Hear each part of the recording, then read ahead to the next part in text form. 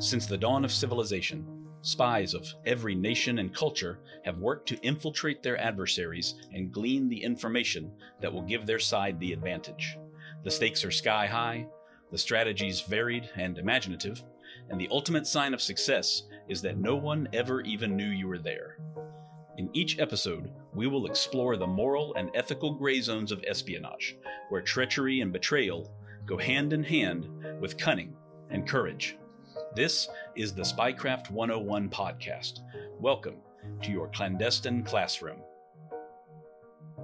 This is episode number 80 of the Spycraft 101 podcast. Today I'm speaking with journalist and documentary filmmaker Justin Webster. Justin worked as a business reporter for the London newspaper The Independent in the 1990s before moving on to filmmaking, where he directed his first documentary, FC Barcelona Confidential, which debuted in 2004. Since then, he's directed several more award-winning films on a wide variety of subjects. I invited him onto the podcast after watching his incredible 6-part series titled Nisman, The President, the Prosecutor, and the Spy, which is currently available on Netflix. It's the story of the life and death of Alberto Nisman, a federal prosecutor in Argentina who was found dead at home in January 2015, just hours before he was scheduled to testify before Congress and implicate Argentinian President Cristina Fernández de Kirchner in the cover-up of Iranian involvement in a 1994 terrorist attack in Buenos Aires that killed dozens and wounded hundreds more. But before we dive into this amazing story, I want to say a big thank you to everyone listening who is also supporting me on Patreon, including Patrick M. and Amal T. Your monthly contributions there help me keep this podcast going week in and week out. As a way of thanking my patrons, I offer a lot of great freebies and promotions, including free and discounted books and products from the Spycraft 101 store. Patrons also get exclusive access to long-form articles of mine that aren't available anywhere else. If you haven't signed up for my Patreon yet, but you want to, just click the link in the show notes on whatever podcast platform you're listening to right now. Justin, thank you for joining me today. Thank you, Justin, for inviting me. It's nice to be talking to another Justin. I know. That's exactly what I was thinking. I think this is the first Justin conversation that I've had on the podcast so far. They've been pretty rare for me, I must say. I haven't known that many Justins or certainly not been interviewed by any. This is the first time. Wow. Well, I'm honored. I appreciate it. Yeah. So I have to tell you, almost as soon as I started watching your documentary, I knew that I had to invite you onto the show for an interview because this story is one that I have to admit I knew nothing about initially, but once I actually dove into the documentary, I really couldn't stop. I ran through the whole thing in just about 30 hours, I think, which is about as much TV as I've watched in quite a long time, to be honest. But absolutely fascinating story, so I really appreciate you coming on and sharing your insights into it. Can you start off by telling me, because you focused on a wide variety of topics for your previous documentary work, what is it that led you to this story in particular?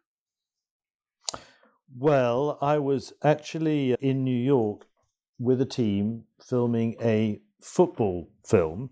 In fact, my family kind of jokes that the two kinds of films that I do, or we do, because I work with my partner, Assumpta, who's the producer, are murder and football. Political murder, often, and football.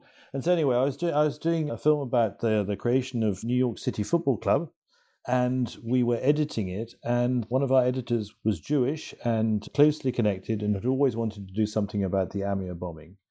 And at that particular time, the Nisman story happened. Alberto Nisman was found, the prosecutor who was investigating the Amir bombing, was found dead in his bathroom in January 2015. So that's when we were editing the film at the time. And we were discussing it, and Martin Roca was my number two on the film, great young director who's Argentinian, and he and I got into a flaming argument because he said that we couldn't ever touch this story. Because in the end, when we discussed it, I said it'd be interesting to do something about the Amir bombing, but really, what the most important thing would be to find out what really happened in this case.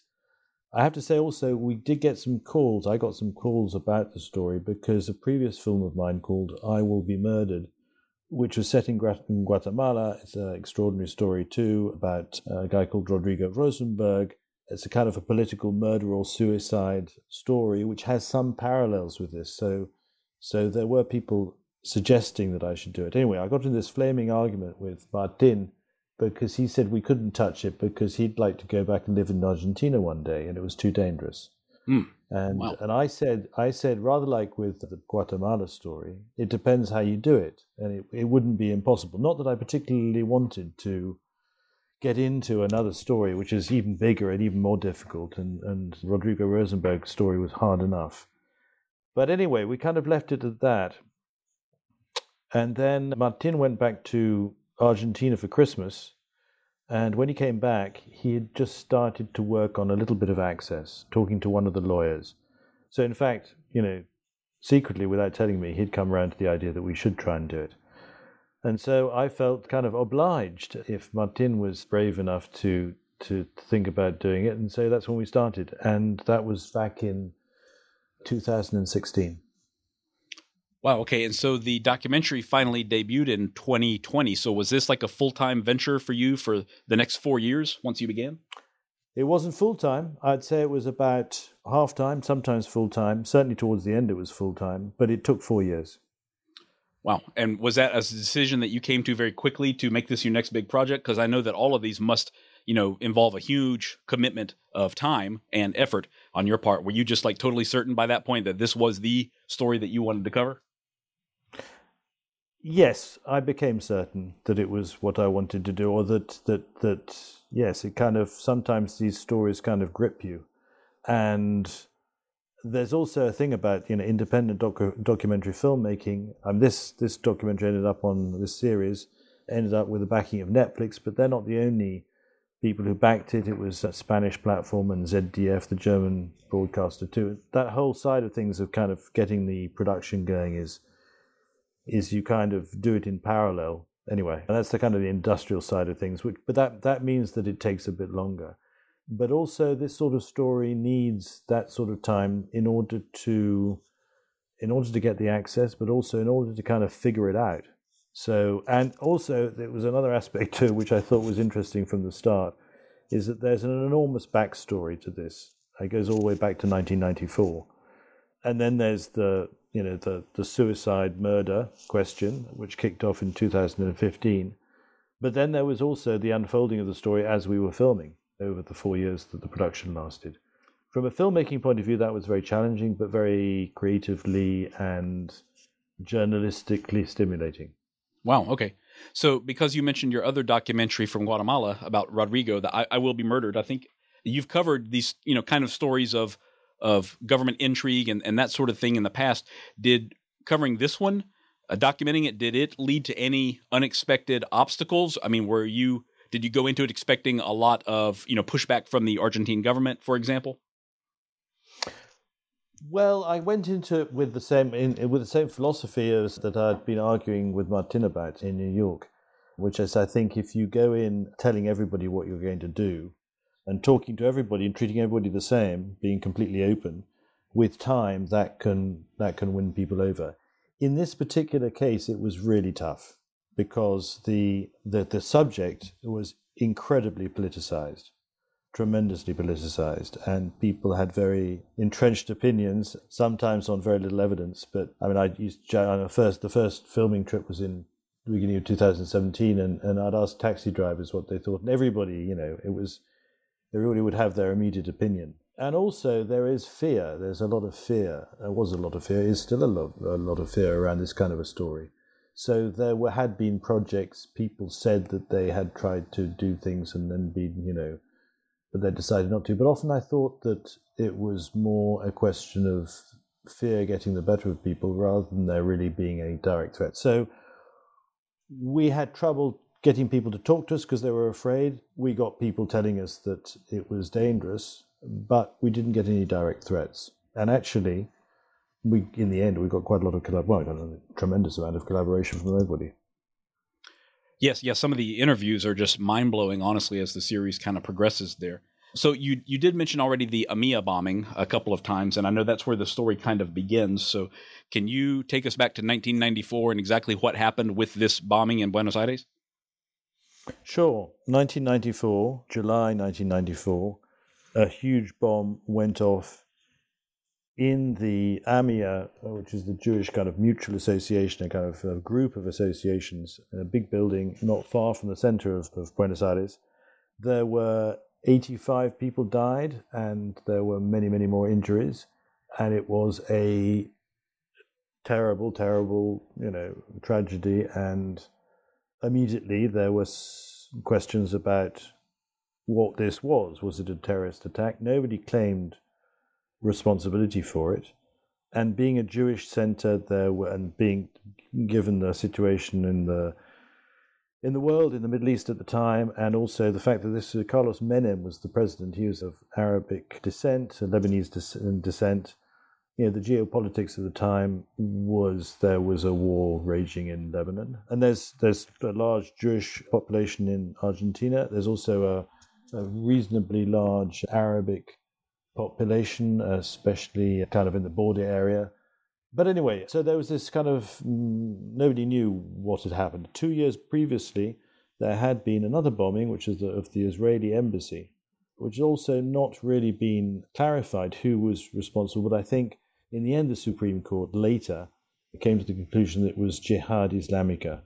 But I have to say, none of these investigations really were very convincing from the beginning, or you need to take everything, if you like, pretty carefully. So that was the AMIA bombing, and then there was an investigation that started pretty much immediately, and then it kept on going, and with many twists and turns. So, if I recall correctly, this was, and maybe still is, the largest and most damaging terrorist attack in South America, wasn't it? It was actually the biggest terrorist attack. I mean, if it was a terrorist attack exactly, I mean, you have to keep your mind open a little bit about that. But I mean, if it was the biggest terrorist attack, if it was a terrorist attack in the West before 9/11, and it was the biggest loss of life amongst from a Jewish attack on Jews since the Second World War. It was a huge thing at the time in 1994. Okay, so yeah, it was enormous event. I recall a little bit of it at that time, even here in the United States. I mean, it definitely made the news, even though it was so far away. But was there a particular reason that this attack occurred there? I mean, that seems like very uncharacteristic, other than the one previous attack on the Israeli embassy that you mentioned. It seems like there are targets a lot, closer and maybe more accessible than this particular center in Buenos Aires. Well, that's right. I mean, that was the question. I mean, what does this mean? Who did it? Who was behind it? Right from the beginning. And right from the beginning, the Israeli government sent help to investigate, and so did the American government with the FBI, were involved in the early stages. So there was a lot of international help to try and figure out who was responsible. And so in the early stages of the investigation, there were findings, and then there was a case that was brought later, and a case that fell apart, and then another case where Albert Niesman came in. He then took over the failed case, if you like. And I can tell you a little about why the case failed, if you like. Yes, absolutely. Were any specific individuals ever arrested or accused of this attack, or was it just attributed to a certain group? No, early investigations. In fact, it was the Israelis who found inside in the rubble of the building, they found a motor, a kind of a destroyed motor. They were able to trace this to a particular type of van, and from that they were able to trace it to a particular common criminal, a guy who was called Carlos Telegin, who was a kind of low-level kind of mafia guy involved in all kinds of prostitution rackets and forgery and smuggling, all kinds of illegal businesses. And the case was built on the fact that he then apparently gave this van to a group of corrupt policemen. And these corrupt policemen, knowing that it was going to be used against the AMIA Jewish Center, gave it to somebody else who it wasn't then sure. This is what was called, if you like, the local connection. So it was judged to have been an international attack, but the local connection was this kind of low-level mafia guy and a bunch of corrupt policemen who kind of facilitated it. However, this case, which was investigated and set up by a guy called Galliano, the judge Galliano, fell apart spectacularly when it was revealed that the judge had been paying Carlos Tellerin for his testimony. So Wow. this whole thing then fell apart, to the dismay, obviously, of the victims and their families, and to the shame of the Argentinian system. And so when, in fact, this case fell apart, they had to bring in new prosecutors to sort of kind of reinvestigate it. Okay, is this already like several years after the fact that the initial case with the local connection kind of falls apart? Yeah, this is several years after the fact. I forget the dates exactly, but we're probably talking about 2008 or something like that. I mean, this is Okay. when Oh, wow. in fact, actually, no, wait. Let me see. It was the turning point in the story, if you like, which is probably a bit earlier. It's 2004, maybe. Sorry, the dates are going to go. I'm going to get fuzzy on, but it was actually when just before Kirchner came into power. So this would be talking about 2002, 2003, actually. Okay. So yes. But that was a big thing, because if you like, the early part of the investigation was botched so badly that, looking back on things, that was one of the reasons why it's been so difficult to unravel since.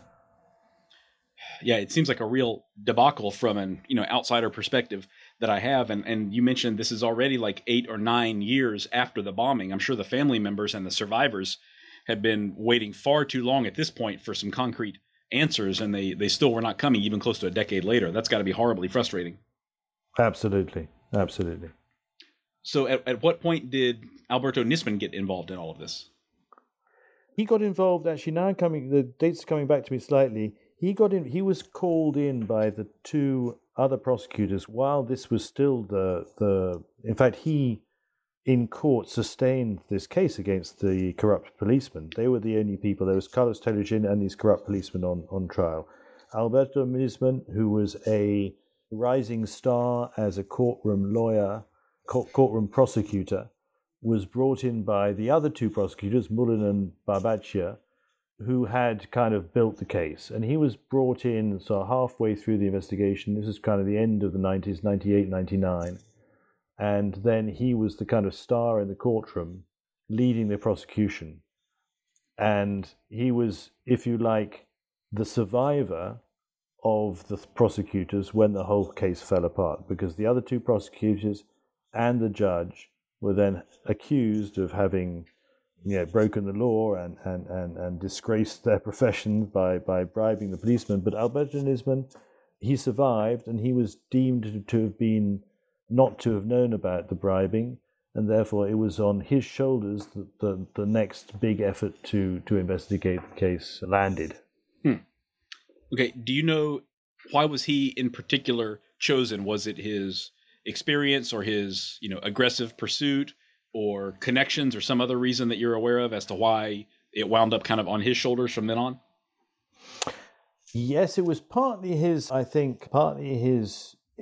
kind of character. He seemed like an impressive and eloquent kind of prosecutor, partly because he knew the case, but he didn't seem to have been involved in the dirty business. And also, importantly, because he had a close connection, or growingly close connection, with the intelligence services. And the man, Jaime is actually Antonio Estiuso, but is known as Jaime Estiuso, who is the kind of super spy who everybody thinks knows everything.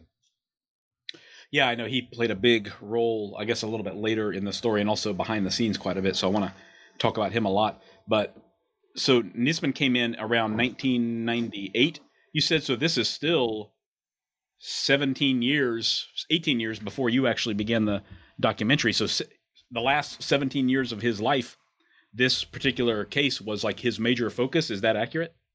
Absolutely.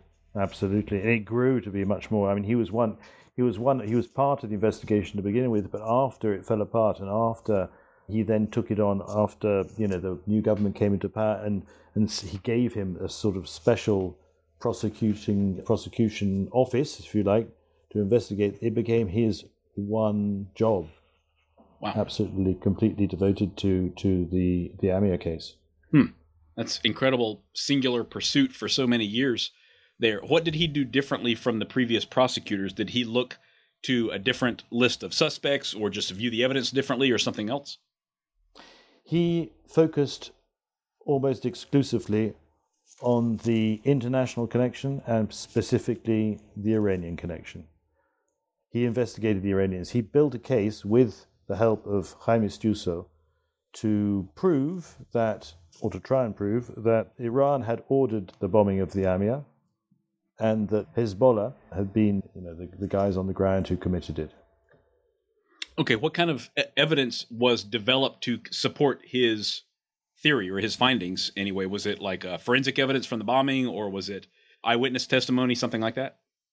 Or was it intelligence?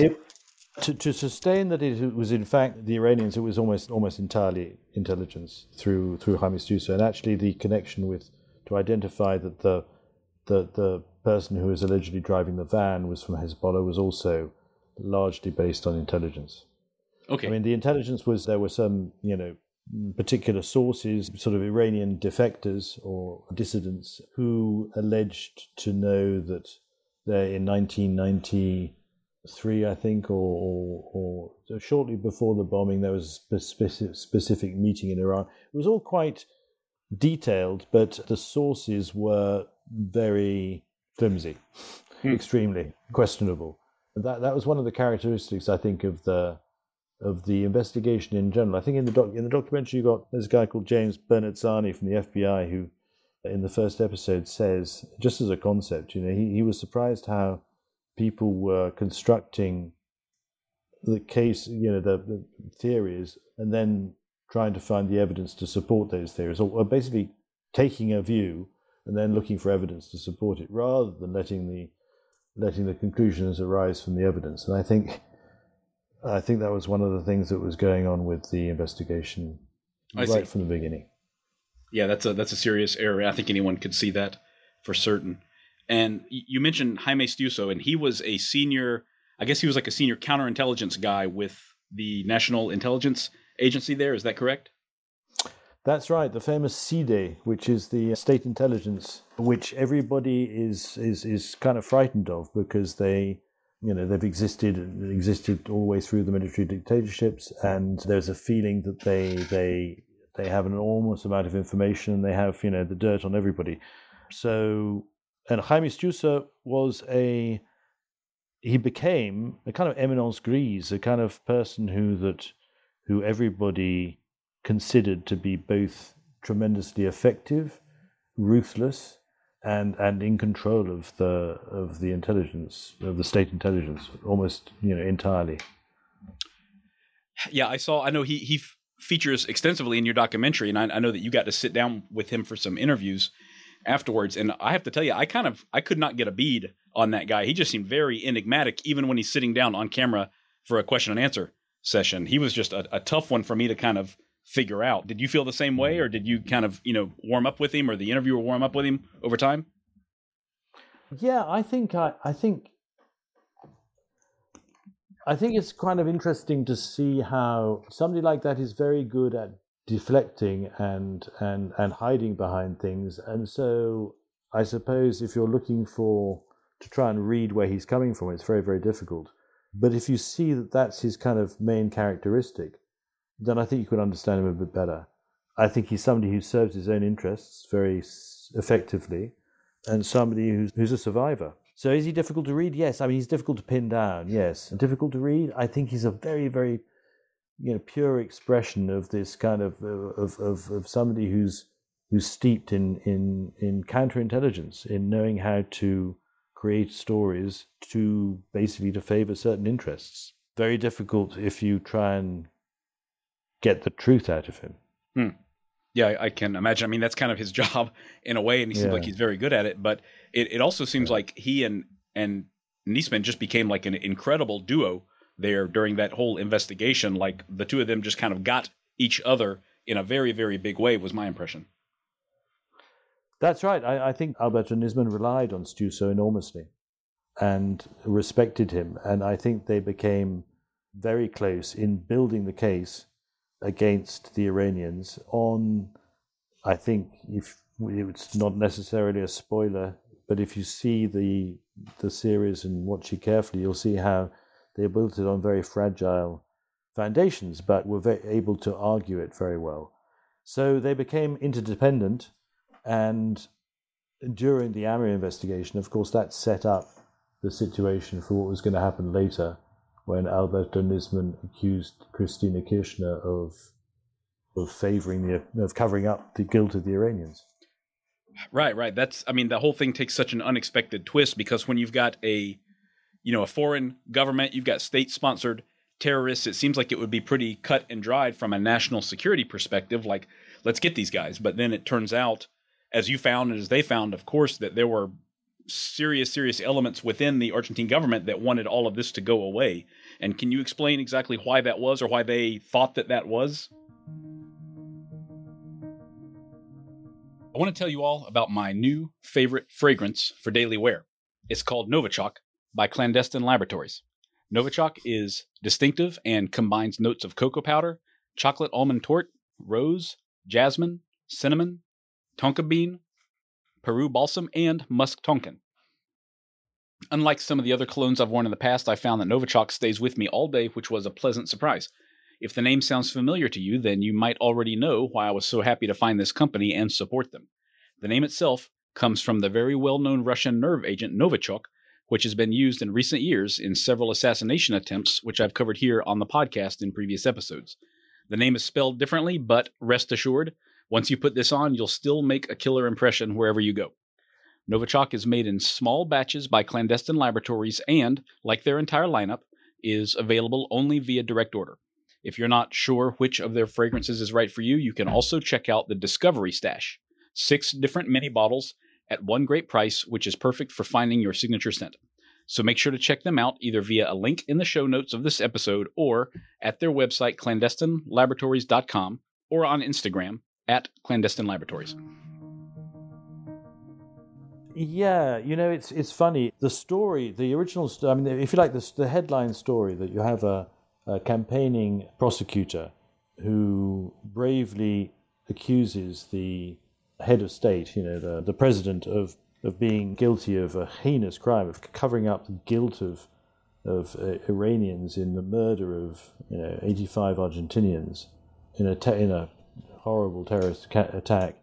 It's such a good story, if you like, that it's very difficult to. It's such a good narrative that it's quite difficult to question that, actually. And when I first went to, right at the beginning of the filming in the beginning of 2017, when I started talking to people and finding out about the crime scene, about what had happened just before the crime scene and what kind of person Alberto Nisman was and the backstory, it actually seemed to me to be fairly obvious. And this was a problem because I was determined to keep an open mind about suicide or murder right till the end. And I did. But right at the beginning, there were certain things, like, for instance, Alberto Nisman that morning had been online checking a site about life after death. He was clearly under a great deal of pressure. And the fact that if the motivation for... He'd already made his accusation on television, very spectacular in prime time, and he was about to go to the Parliament to make a kind of exposition of his accusations. There was no real indication that he had any new information, and so it seemed to me pretty unlikely that the government would want to kill him because he's already made the accusation. I mean, if it make more sense to kill him before he made the accusation or before he expanded his evidence. But to kill him afterwards, it seemed to be like a very strange thing. And also the other thing was that it definitely damaged the government more than it helped the government. I mean, his death was a really, really difficult moment for them, precisely because it was such a good story, and it seemed like it was pointing the finger at the government. But it just didn't seem to make sense to me very much at the beginning that this would be very likely, that the government... I mean, it just didn't, from the simple idea that why would they want to kill him at that particular moment? It would make no sense at all. So, having said that, I was determined to keep an open mind. So the next 4 years, and there were times when it seemed more likely than not. But I have to say that, and when the series came out on Netflix in whole Latin America and Argentina, and I was interviewed by Argentinian media, I was very careful not to say what I thought about whether it was suicide or murder. Not because I didn't have an opinion. In fact, I'm pretty damn sure that it's fairly obvious which one it is. But because I wanted people to follow the story and reason for themselves rather than just add another opinion. Right. So yeah. I think it's easy. It's interesting. I mean, it'd be interesting, Justin. You tell me, what's your impression? Well, I definitely see it both ways. And, I didn't spend the amount of time, of course, on this story as you did, but I also have seen a lot of stories or I have covered a lot of stories here in the past couple of years with this podcast and my own writing and that sort of thing where, things look one way, but the more you dive into it, there are some circumstances there that don't really line up with the line. And I've also found that, quite frankly, the idea that someone would kill him the night before he was to testify before Congress, that's like a trope from a lot of fictional films and all that. So that seed has already been planted in the mind of the viewer. But just like you mentioned, there's also some pretty compelling evidence that he may have been at a very, very low moment of his personal life the night before that testimony. Just like you said. So that's, something I really am glad that you explored in the documentary and that we're exploring right now in this conversation. So since we're talking about this testimony that he made, what was the specific allegation that he was finally prepared to make in 2015 that he was hinting at right before he died? He was simply sustaining, really, without any new evidence, that Cristina Kirchner and the Argentinian government had done a kind of secret deal whereby they would be lifting what are called the red notices, Interpol red notices, on a series of Iranian suspects. This has been an issue that has been rumbling on since Alberto Nisman was partly responsible for, or largely responsible for, getting Interpol to impose red notices on a series of Iranians who are suspected of or he alleged had some connection with the bombing of the AMIA. And so it was really Alberto Nisman collected evidence, or he thought he collected evidence, because a lot of it kind of under closer examination kind of falls apart, that supposed that elements of Cristina Kirchner's government, with her approval, were negotiating with the Iranians to try and get them off the Interpol red notices list, and so that somehow that would mean that Argentina could do business with Iran.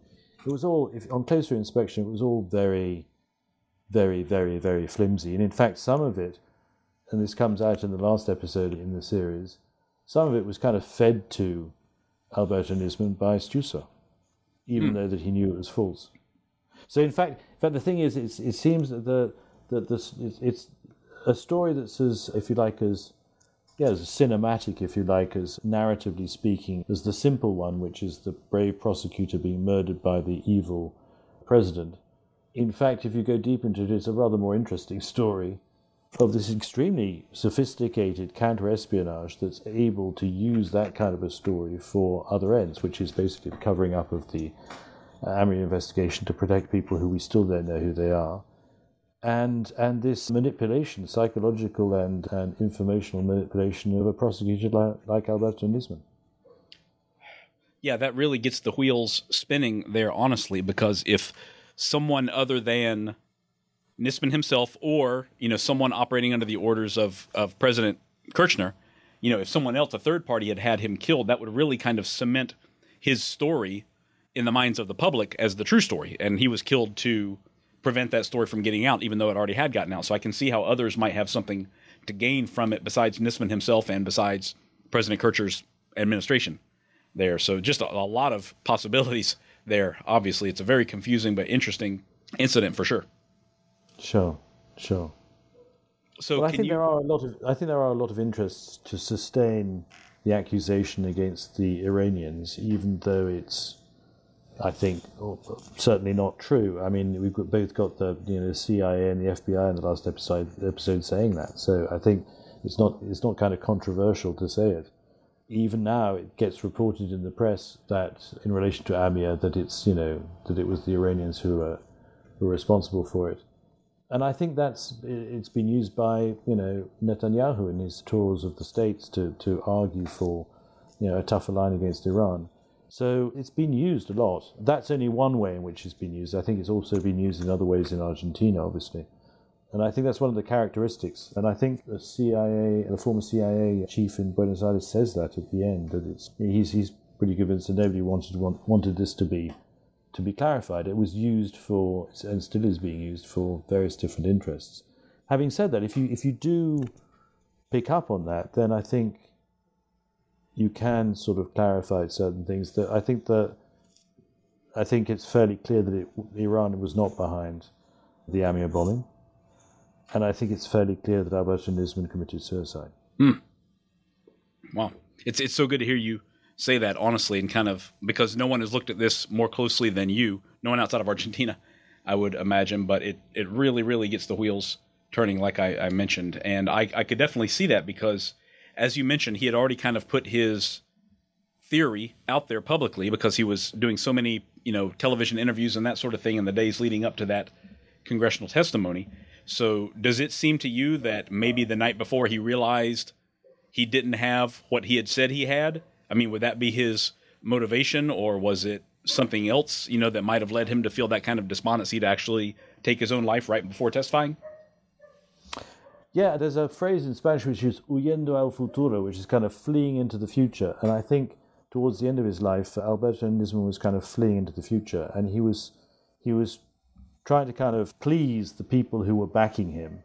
That also included sort of the hard Republican right in the United States, but also, the anti-Kirchner, anti-government kind of people in Argentina, Israel definitely on his side. The investment in his persona, which is this special prosecutor doing this one particular job. So he was kind of fleeing into the future, and he had to keep, if you like, he was being accused by the victims of not actually doing anything and not solving the case. And so he needed to do something, and he actually had two completely different plans, because they found in his apartment two different speeches or two different cases. One was much more supportive of the Kirchner government, and one was attacking the Kirchner government. But anyway, so when he chose to go on to the attack, that was kind of upping the game, upping the stakes a lot. And to go onto primetime television and accuse the president of the government, Cristina Kirchner, even with all the backing that he had, that was a pretty high-risk move, in the sense of, if you're going to do that, then you've got to prove it. And yes, I think in the days between making the accusation, and he was being egged on by lots of his, if you like, backers, political backers mostly. And I think, he found himself, when he was going over his material and thinking about appearing in the Congress, I think he started to feel that he didn't have it, especially when there's this guy called Alan Bogado, who is an interesting piece in this puzzle. Okay, Alan Bogado, I remember that name. Can you tell me a little bit about him? He's like a mini Stusser, if you like. He's an up-and-coming Stusser, but he's a freelance. And I suppose, like in many walks of life, intelligence has become less of a kind of, long-term career job and more of a freelance job. And so in Argentina particularly, there are all these they're called inorgánicos, and they're kind of freelance investigators or sources who trade information. And Alan Bogado was key to this case because some of the wiretaps that Alberto Nisman was basing his case on to show that the government was secretly negotiating with the Iranians were between Alan Bogado and some members of the Arabic community or Iranian-linked community. They weren't actually Iranians, but people like sort of supposedly with links to the Iranians in Argentina. Alberto Nisman was convinced that Alan Bogado was an agent of the state intelligence working for the government, in other words, Cristina Kirchner, and so that he was working on his behalf. And this guy Alan Bogado was very good at, if you like, almost too good at riling Nisman. He used to talk about Nisman in the wiretaps with his Arab contacts and saying what a mess this guy was making, and how he was going to be surprised, and how he was going to be humiliated, and anyway, talking trash about Alberto Nisman. And some of this found its way into, because Alberto Nisman got these wiretaps from Stuso and then put them into his accusation as proof that there was back-channel negotiations going on. Mm-hmm. And then I think he found out in the days when he was getting closer to coming to give his evidence in the Parliament, he was trying desperately to get hold of Stuso to try and guarantee that this guy was actually a government agent, and he began to realize that he wasn't, that he'd been tricked. Oh, man. Yeah, hard to imagine what that would have done to his psyche. Exactly, yeah. So, Justin, can you take us to the actual night of his death? I know we've referred to it a number of times, but what exactly was found there once his body was discovered?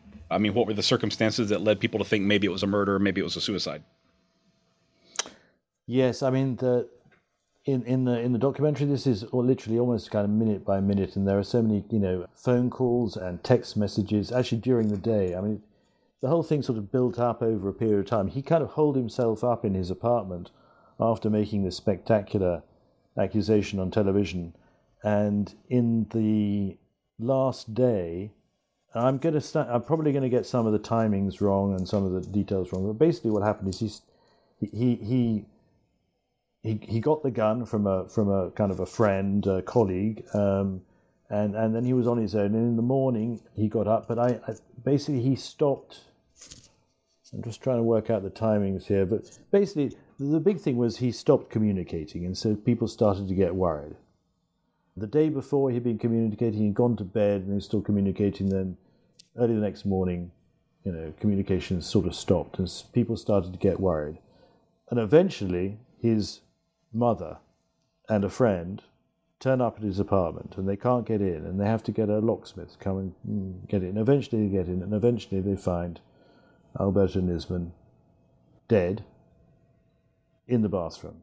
They can't open the door because he's kind of pushed against it, and so they called a kind of private hospital, which is the telephone call that you hear right at the beginning of the series.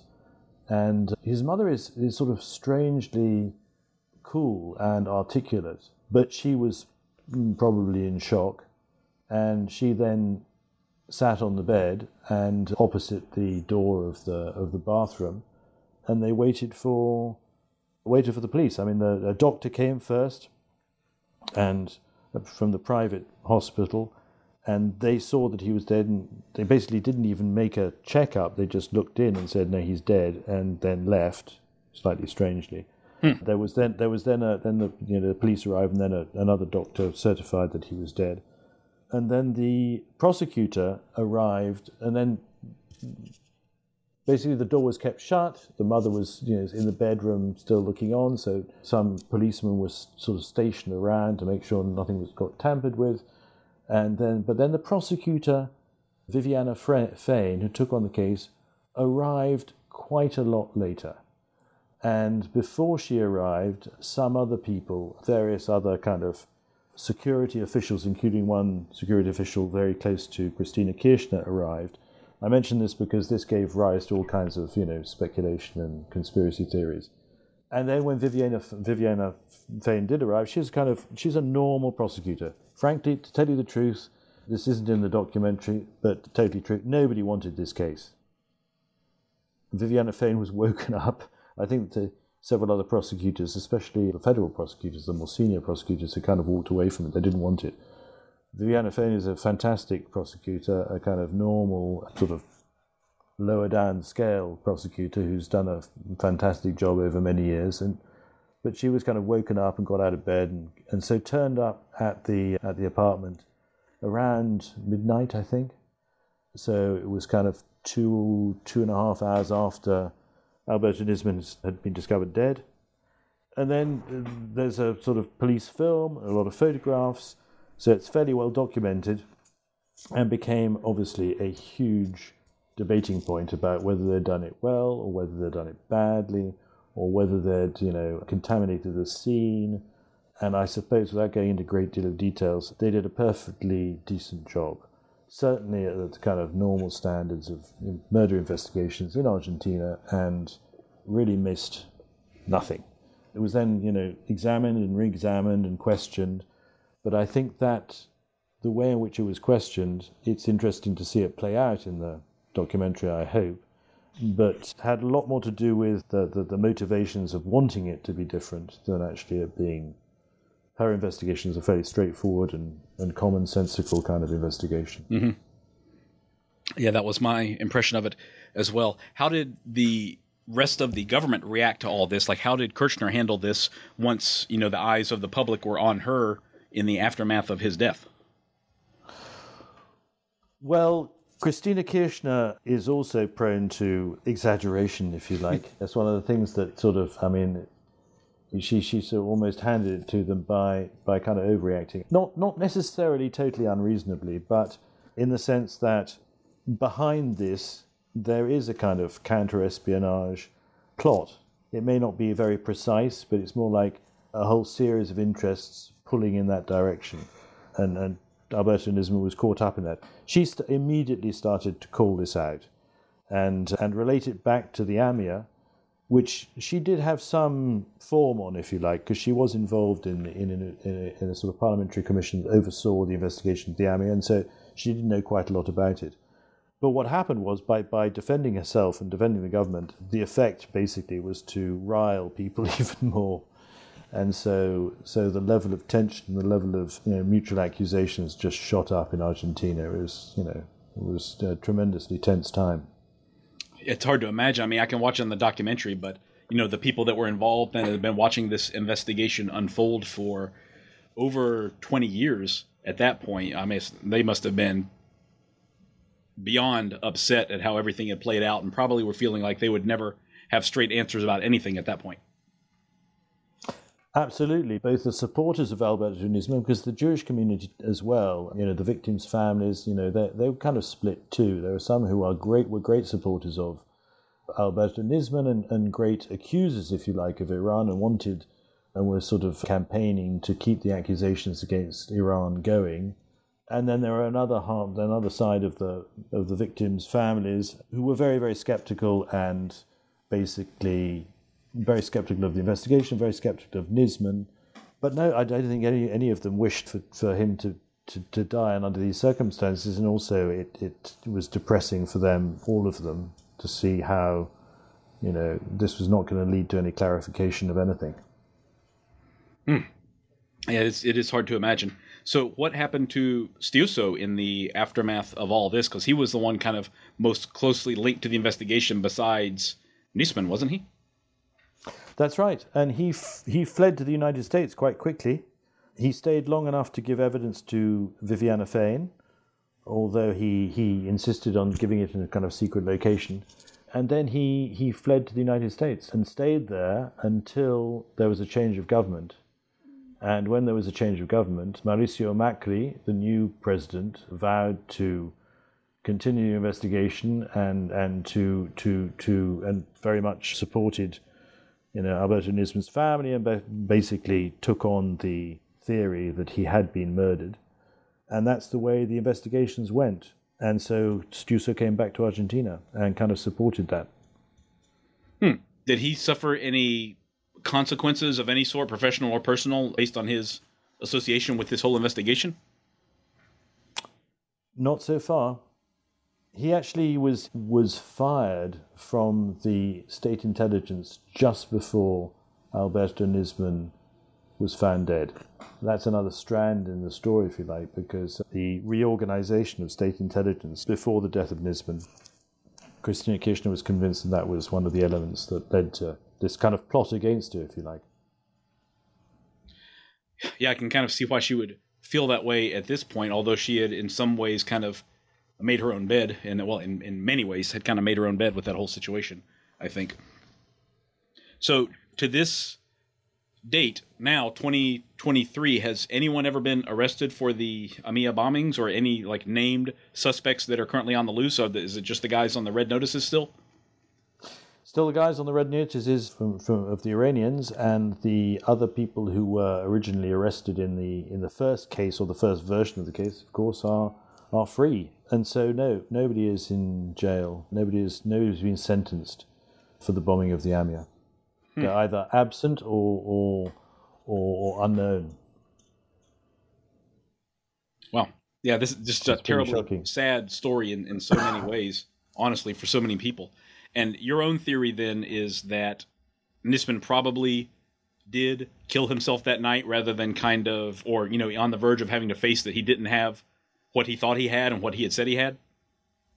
Yes, I'm almost totally certain that's the case for so many different reasons. Partly because there's no evidence whatsoever to sustain a case of murder. But there are many, many reasons. And I think even that one about him, him checking a website about life after death, about what would happen after death to your body, and the sort of kind of psychedelic websites and things like that he was checking out. And there was an attempt to literally, minutes before he shot himself, and there were attempts by the people supporting the murder theory that somehow somebody had got into his computer to sort of fabricate this as part of the cover-up. And that was sort of out there, but that for a while. But that was absolutely, totally taken down. So there's no doubt that Alberto Nisman was checking out those sites shortly before shooting himself, and that in itself is a reasonable indication, I think, of his state of mind. Yeah, it certainly is. It certainly is, especially if that evidence is kind of irrefutable at this point.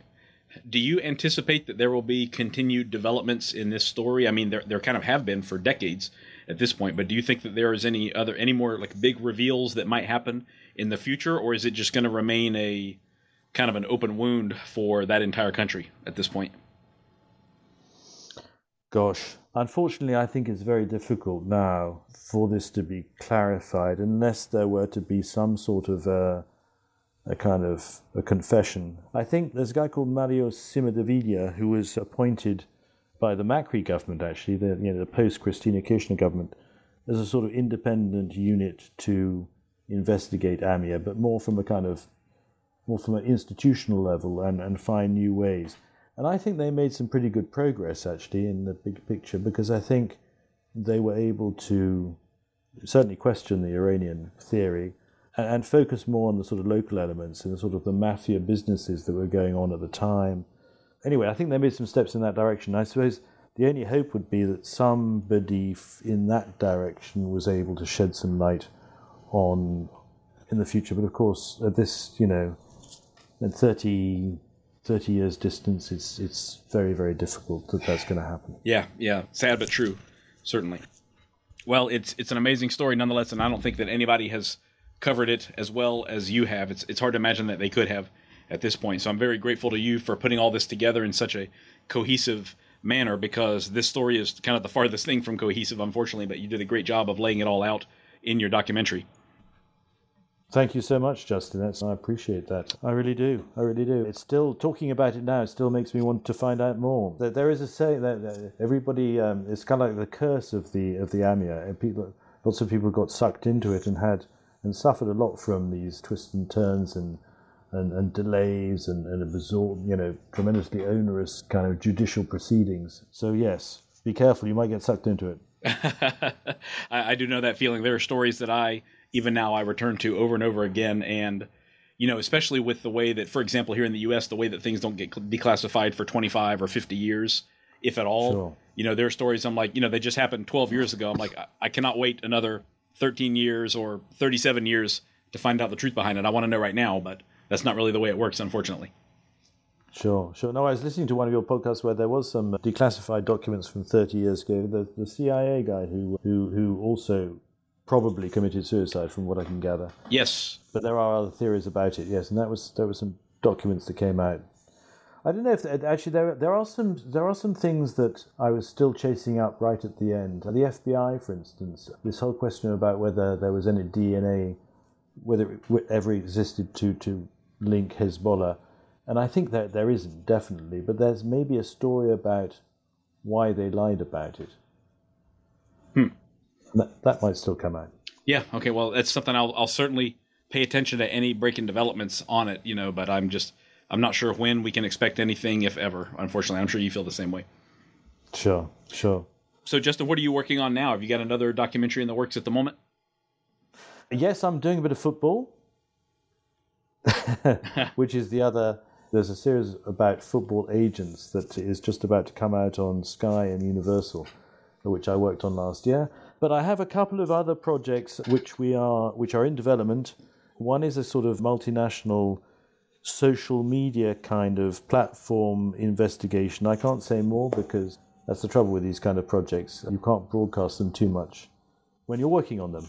And there's also an extraordinary story from the 90s in Spain, which is more of a kind of journalistic scandal. It's about a newspaper editor who'd investigated state terrorism and then was humiliated by a sex video. But fortunately, kept going and is still a newspaper editor today. But it's kind of a look into that time when in Spain where everybody was compiling, kind of compromat or dossiers of compromising information on everybody else. That does sound interesting for sure. I like the way that you kind of cycle between the sports dramas and the political intrigue dramas as well, because those really reached a couple of very wide audiences, but for some of the very similar reasons, honestly. So that's a fantastic way to kind of bounce between two different worlds, I think. Yes, it's kind of necessary, but it's it is good. It is good. They're totally different. Right, but they're very enticing nonetheless, despite their difference. Sure. So, Justin, do you have like a public-facing social media or anything like that if people want to connect with you or follow your upcoming projects? I don't really. I've kind of given Twitter a break. I'm trying out Mastodon at the moment, but I'm not very active on social media, to tell you the truth. What we do is we have, even our website is pretty kind of old and creaky. So I don't know what we can do about that, actually. What's the best way of, I think, probably just sending messages via my Twitter profile, but I don't check it out that often. Okay, yeah, I'm not very big on Twitter myself either, unfortunately. I spend a lot more time on Instagram. That's kind of where I found my audience, but Twitter has not done a whole lot for me at this point. I mostly just use it, honestly, to reach out to people that I want to interview, and it has been very good for that because everybody's on there, but I don't actually post a whole lot myself. Yes, I haven't got the hang of Instagram. The rest of my family obviously have, but I haven't quite got that. I'll see if I can do that and maybe follow you and see how you do it. Oh, okay. Well, yeah, I appreciate that, but there's no shame in not spending a whole lot of time on social media, believe me. That's one thing I know for certain. There's better things you can be doing with your time. Like listening to podcasts. Yeah, can't recommend that enough. So for everyone listening, the documentary series that we mentioned is on Netflix right now. It is called Nisman, the President, the Prosecutor, and the Spy. Justin, do you happen to know how long it will be on Netflix? Is it like for a few months or for a year or more, to your knowledge? Gosh, I don't know. I think they've got it. I think the contract is for 8 years. Oh, wow. Okay. So it should be on for, and it's been on for, a couple of years now, 3 years now. But I mean, they could take it down any time, I guess. Yeah. Stuff tends to come and go. I'll bookmark something and then I can't find it a couple of months later. So I would hate for people to miss out on this since it's so easily accessible on Netflix to the U.S. audience. Sure.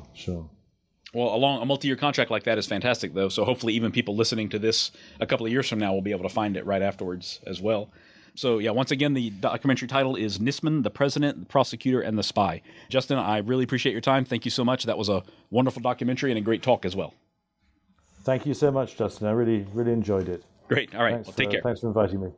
Cheers.